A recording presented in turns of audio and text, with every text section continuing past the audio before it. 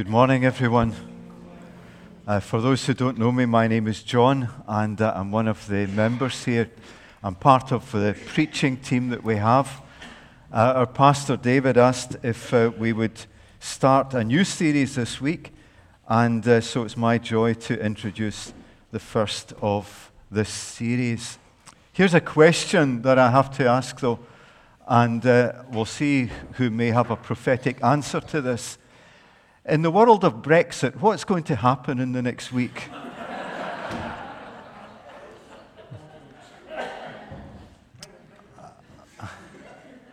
It's been fascinating over months now when all the political pundits are being interviewed and the news presenter asks, the political advisor, what's going to happen?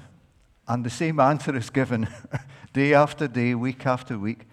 We don't know. What's going to happen 700 years from now? That's a harder question, isn't it? Today we are starting a short series from a part of the book of Isaiah in the Old Testament, in which the prophet Isaiah, 700 years before Jesus, predicts with incredible accuracy what's going to happen to him. That's amazing, isn't it? If you need some reasons for saying this book, this Bible, is inspired and inspiring, there's a very good reason to start with. Not just Isaiah, but other prophets as well, speaking long, long before Jesus, not just a day or a week or a month, but 700 years in Isaiah's case. And he sees something that is quite incredible. And that's what we're going to explore. Those who've been in Pitlochry in recent months, we've been galloping through the book of Ezekiel with 9 sermons covering the whole 48 chapters. Over the next few weeks before Easter and then a few weeks after Easter, we're going to do something quite different. We're going to go for a walk, a slow walk through one part of Isaiah. So can you turn, please, to chapter 52 in Isaiah? Ian Walker is going to come and read this to us now. I'm not sure the page number in the church Bible, but Ian will tell us that as he reads for us. Yes, the reading is from Isaiah chapter 52, and in the Pew Bibles it's page 739. Here is the word of the Lord. Awake, awake, O Zion, clothe yourself with strength, put on your garments of splendor. O Jerusalem, the holy city, the circumcised and defiled will not enter you again. Shake off your dust. Rise up, sit enthroned, O Jerusalem. Free yourself from the chains on your neck, O captive daughter of Zion. For this is what the Lord says. You were sold for nothing, and without money you will be redeemed. For this is what the sovereign Lord says. At first my people went down to Egypt to live. Lately Syria has oppressed them. And now what do we have here, declares the Lord? For my people have been taken away for nothing, and those who rule them mock, declares the Lord. All day long my name is constantly blasphemed. Therefore my people will know my name. Therefore in that day they will know that it is I who foretold it.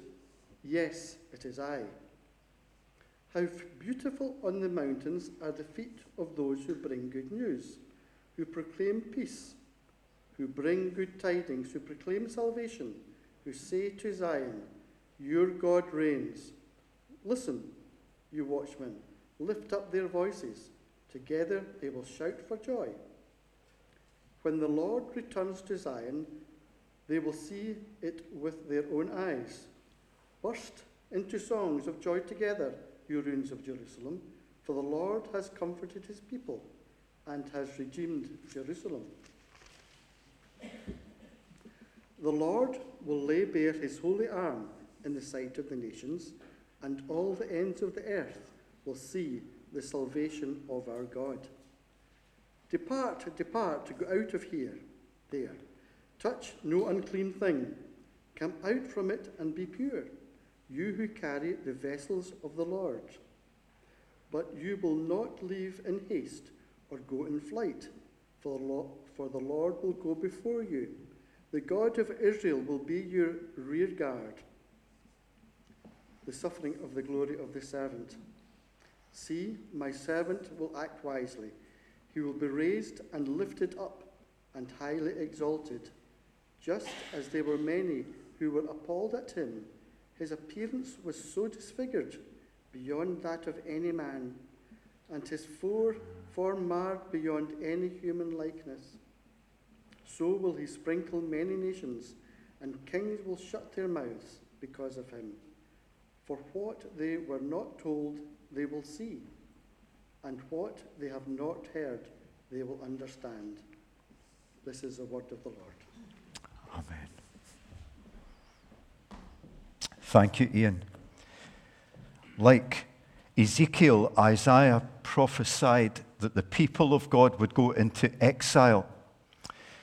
Like Ezekiel, Isaiah saw that a day was coming when God would bring his people back from exile and return them to their land, but more importantly, restore them to a relationship with him. Like Ezekiel, Isaiah had messages of hope and salvation, even though the immediate future was one of judgment and God's action that would not be welcomed by a people who would be exiled for a time.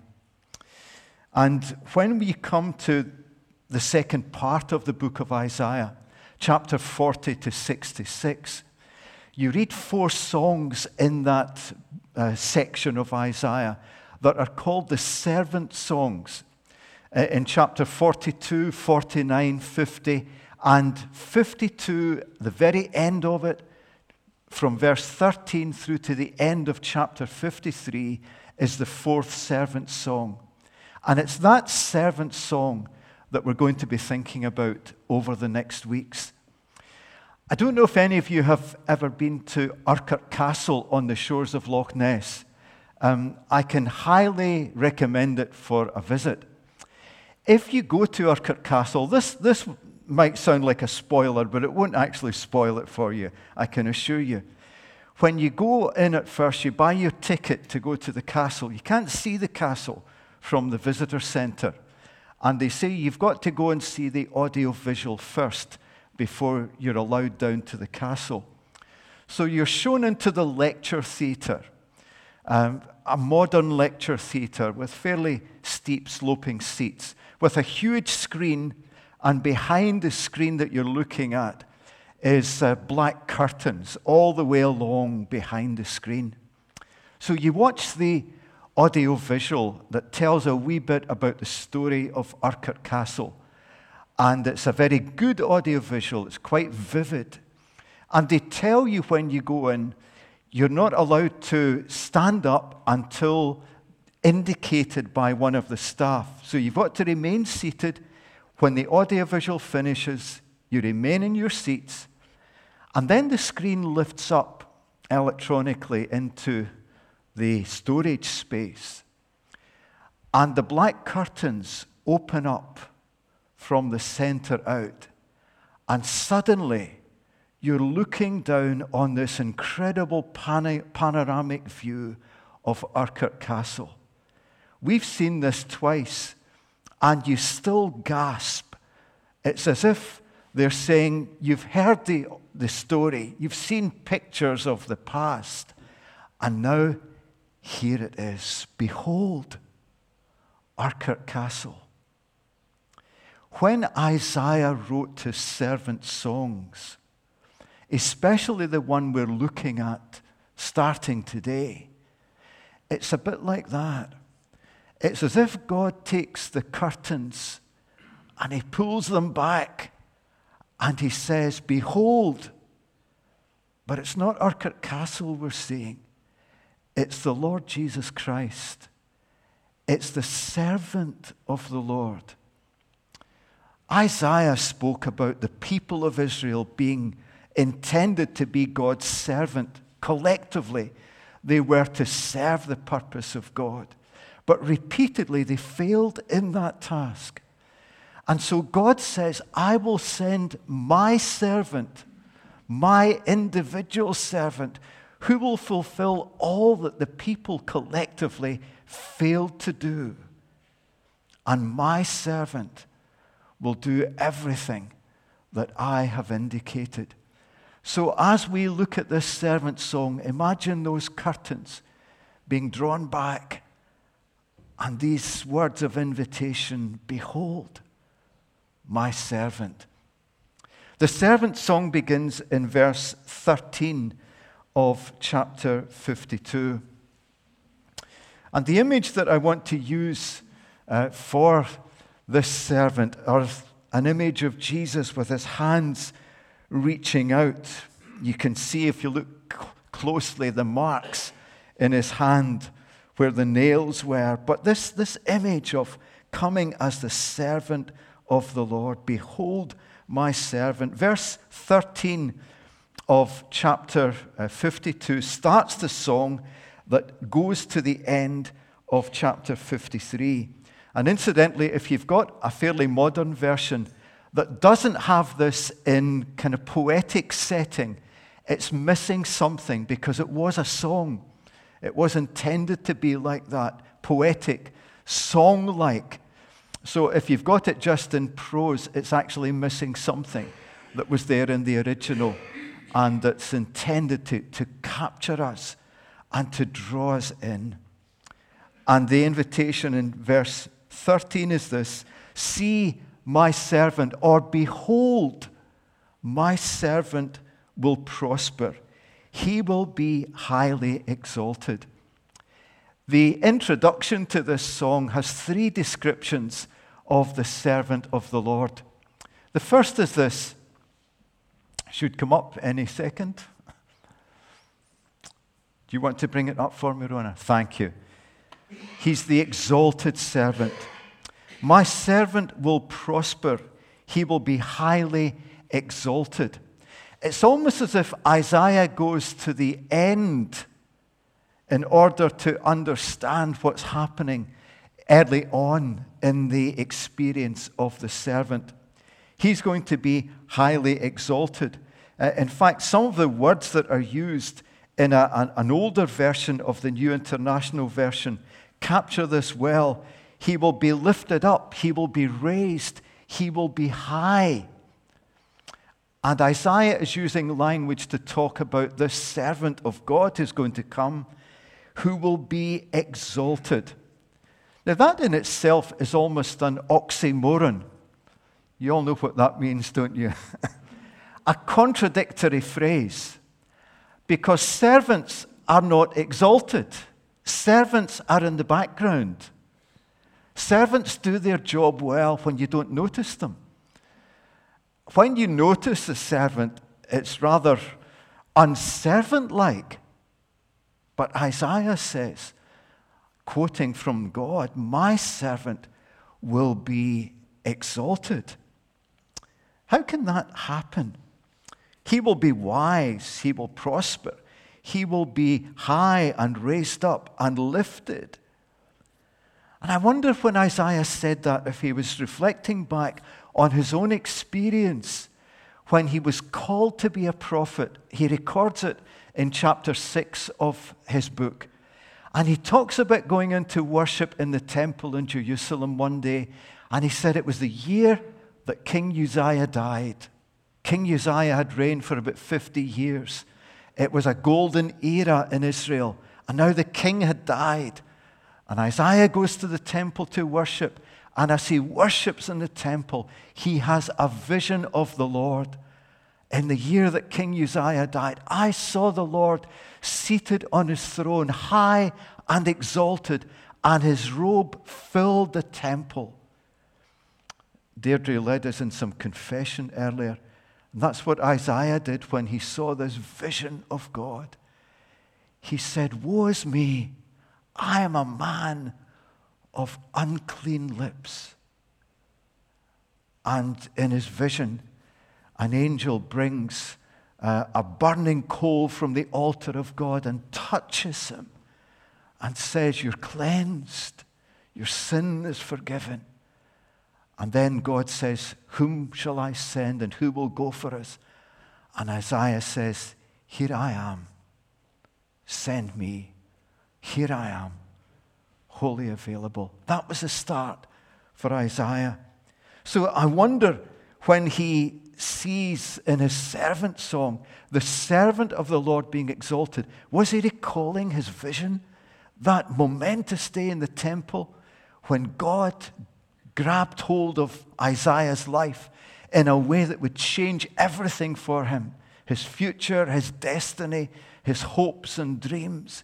Everything shifted that day. It's a dangerous thing to come and worship God. Did you realize that? You never know what's going to happen.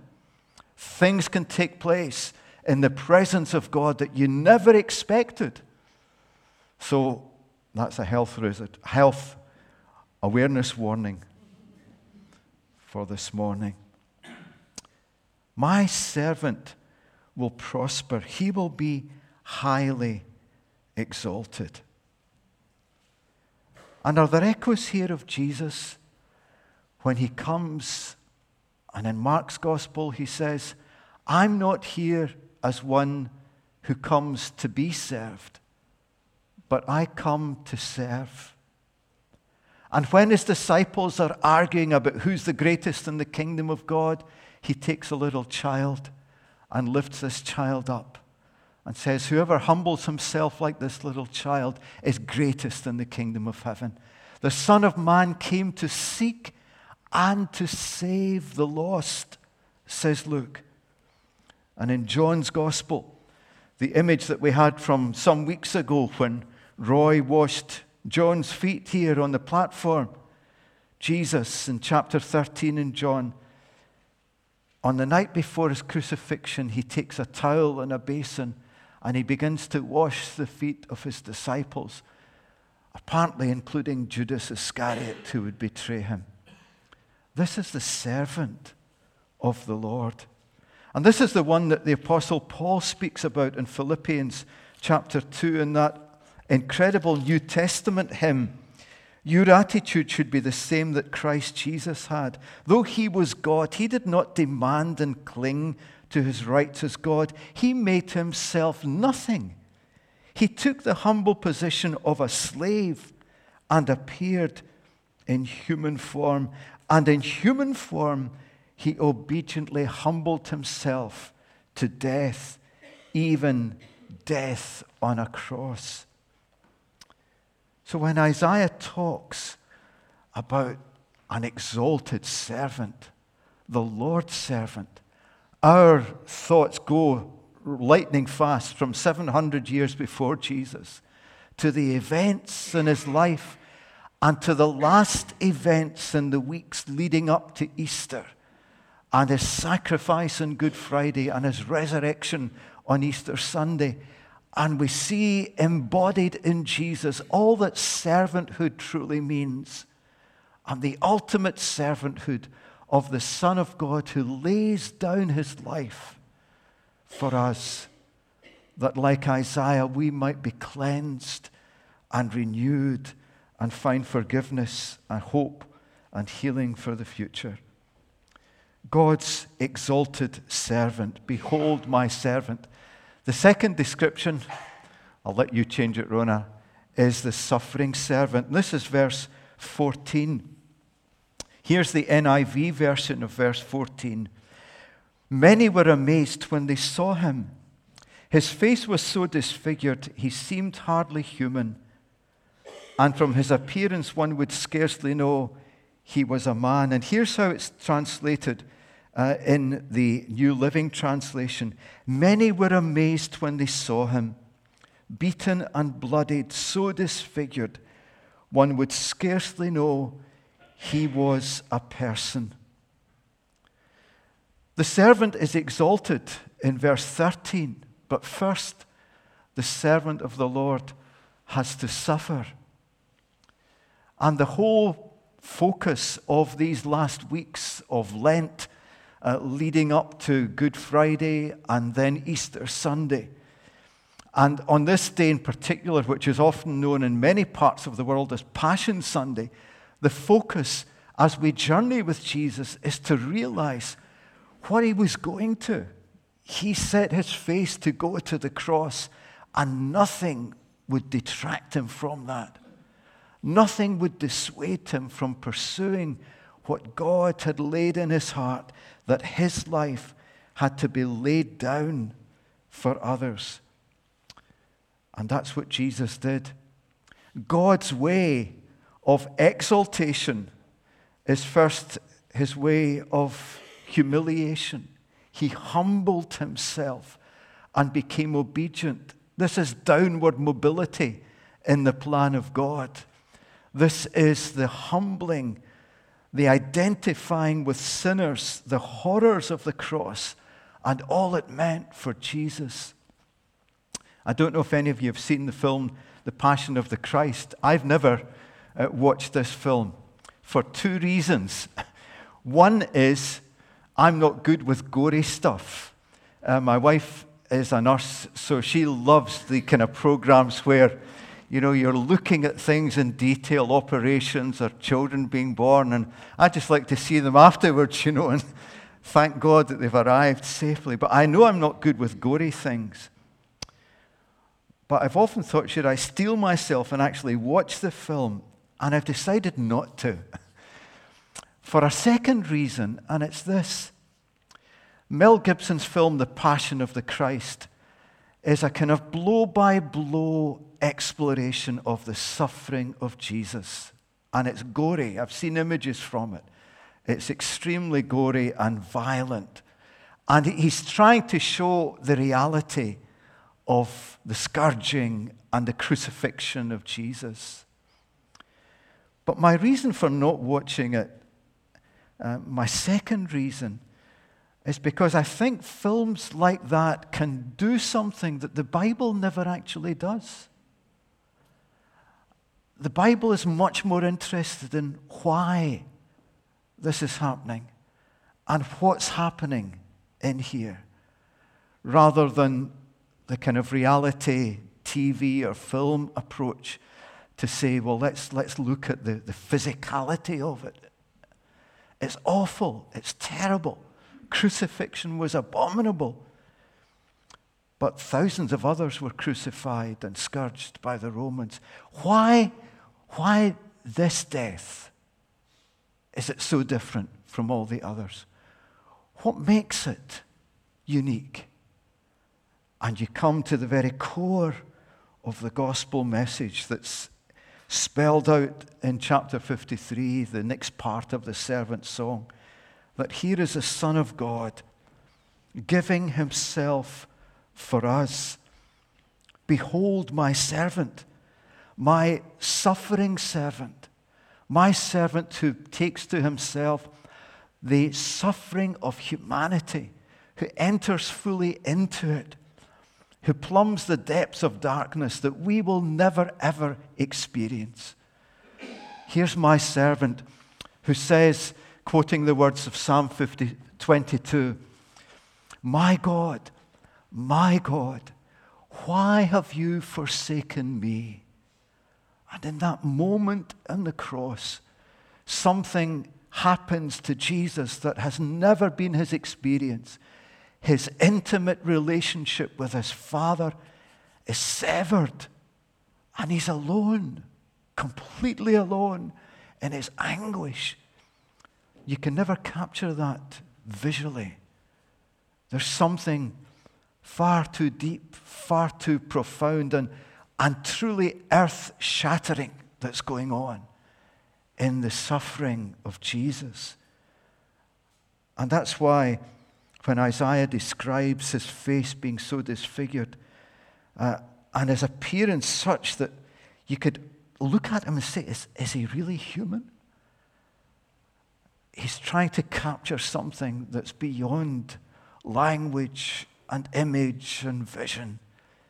He's trying to take us into the heart of this gospel that we sometimes treat in a very cheap way.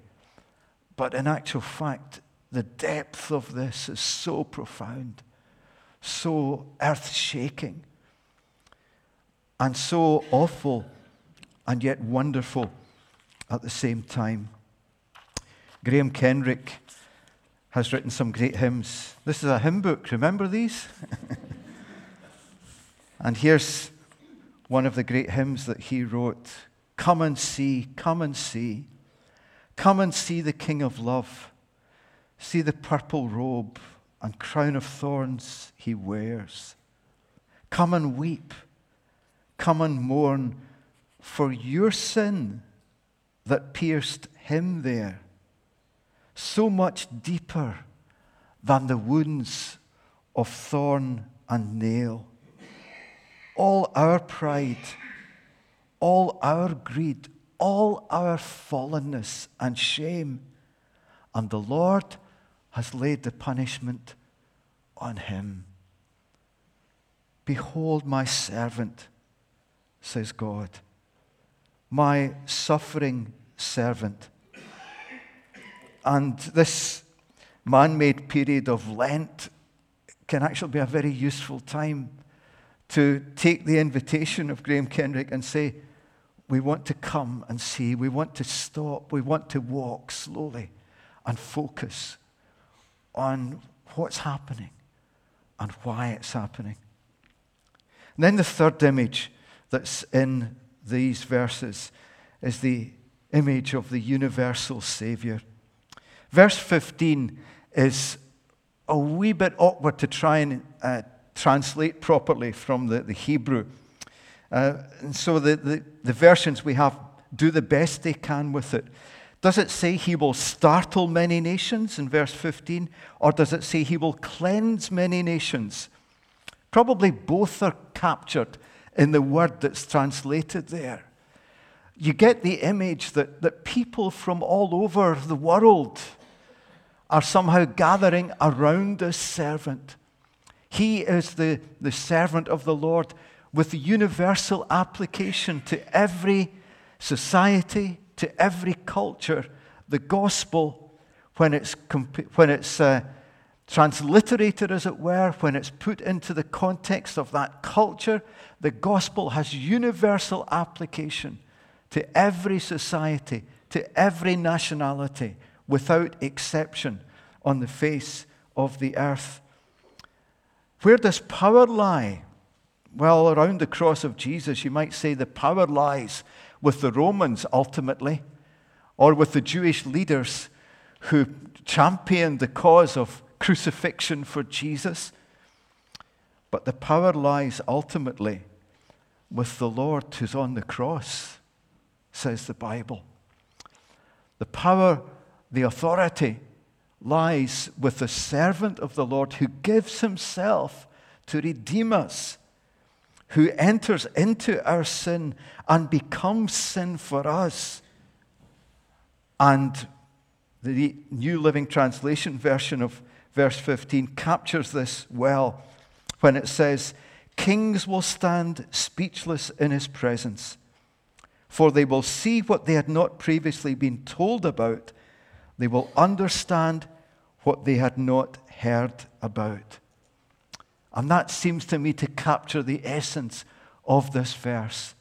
The exalted servant who suffers before his exaltation is also the one whom God has brought to be the Savior, the universal Savior. Doesn't mean that everyone will be saved, but that he's a Savior for every group of people, for every individual who turns to him, no matter their background, no matter their ethnicity. He is the universal Savior. And the kings who previously thought that they had the authority and the power will be startled. They will stand amazed as they see what God has done through the sacrifice of his servant. And that's the overview of the servant song. And it will be spelled out in a bit more detail over the next weeks, a couple of weeks before Easter and a few weeks after Easter. When we Rosemary and I were in Bridge of Dawn. We were there for 12 years serving the Lord there. And one of the highlights in Bridge of Dawn was the inter-church relationships we had with other congregations. Ministers who would meet to pray every 2 weeks. And every Holy Week, we had a series of services, Monday through to Friday of Holy Week. Short meditation services for about 45 minutes. And then it led to a big celebration on Easter Sunday evening when we would have hundreds of people together praising the Lord and rejoicing in His victory. But during Holy Week, we would quite literally be following in the footsteps of Jesus. And we had a wooden cross in the church in Bridge of Dawn. It would be about my height, a little bit higher. And one day when I was praying and thinking and asking for God's blessing, I really felt God saying, I want you to walk from your church to the church where these services are being held, carrying the cross on your own. And so I did it. I went up early. I got the cross out. And Bridge of Dawn is quite a busy, bustling place. People walking in the streets, traffic going up and down. And I put this cross on my shoulder and walked for about a mile, carrying it on my shoulder. I wondered how it would feel. It was a very interesting experience. And in some way I felt a very little sense of how did Jesus feel carrying His cross? But you know the interesting thing, I'd only planned to do it one evening. I think it was a Thursday evening when we were having communion, Monday, Thursday. But so many people noticed that they said, can we do it tomorrow night? And can we come with you? So the next night there were 30 to 40 people turned up, all wanting to walk carrying the cross. The one had suddenly become many. It wasn't planned. I take no credit for that. I was simply doing something I felt God laid in my heart. But somehow that touched others, and one became many. And when we see the servant of the Lord and what He's done, it's one man giving himself for the sins of the world, but a sinless man, the anointed servant of the Lord. And from His one sacrifice, there will come many. He will cleanse, He will startle many nations. Something happened with that servant and with what he did that is still reverberating through all of the universe today. And our presence here is part of that. And it's not finished yet. There's more to come. This is the servant of the Lord. And we're going to sing as we close this sermon these words from Graham Kendrick again. This is our God, the servant king. He calls us now to follow Him. And that's His call to us, to walk in His footsteps, to identify with Him and say, Jesus, we are yours. We want to belong to you.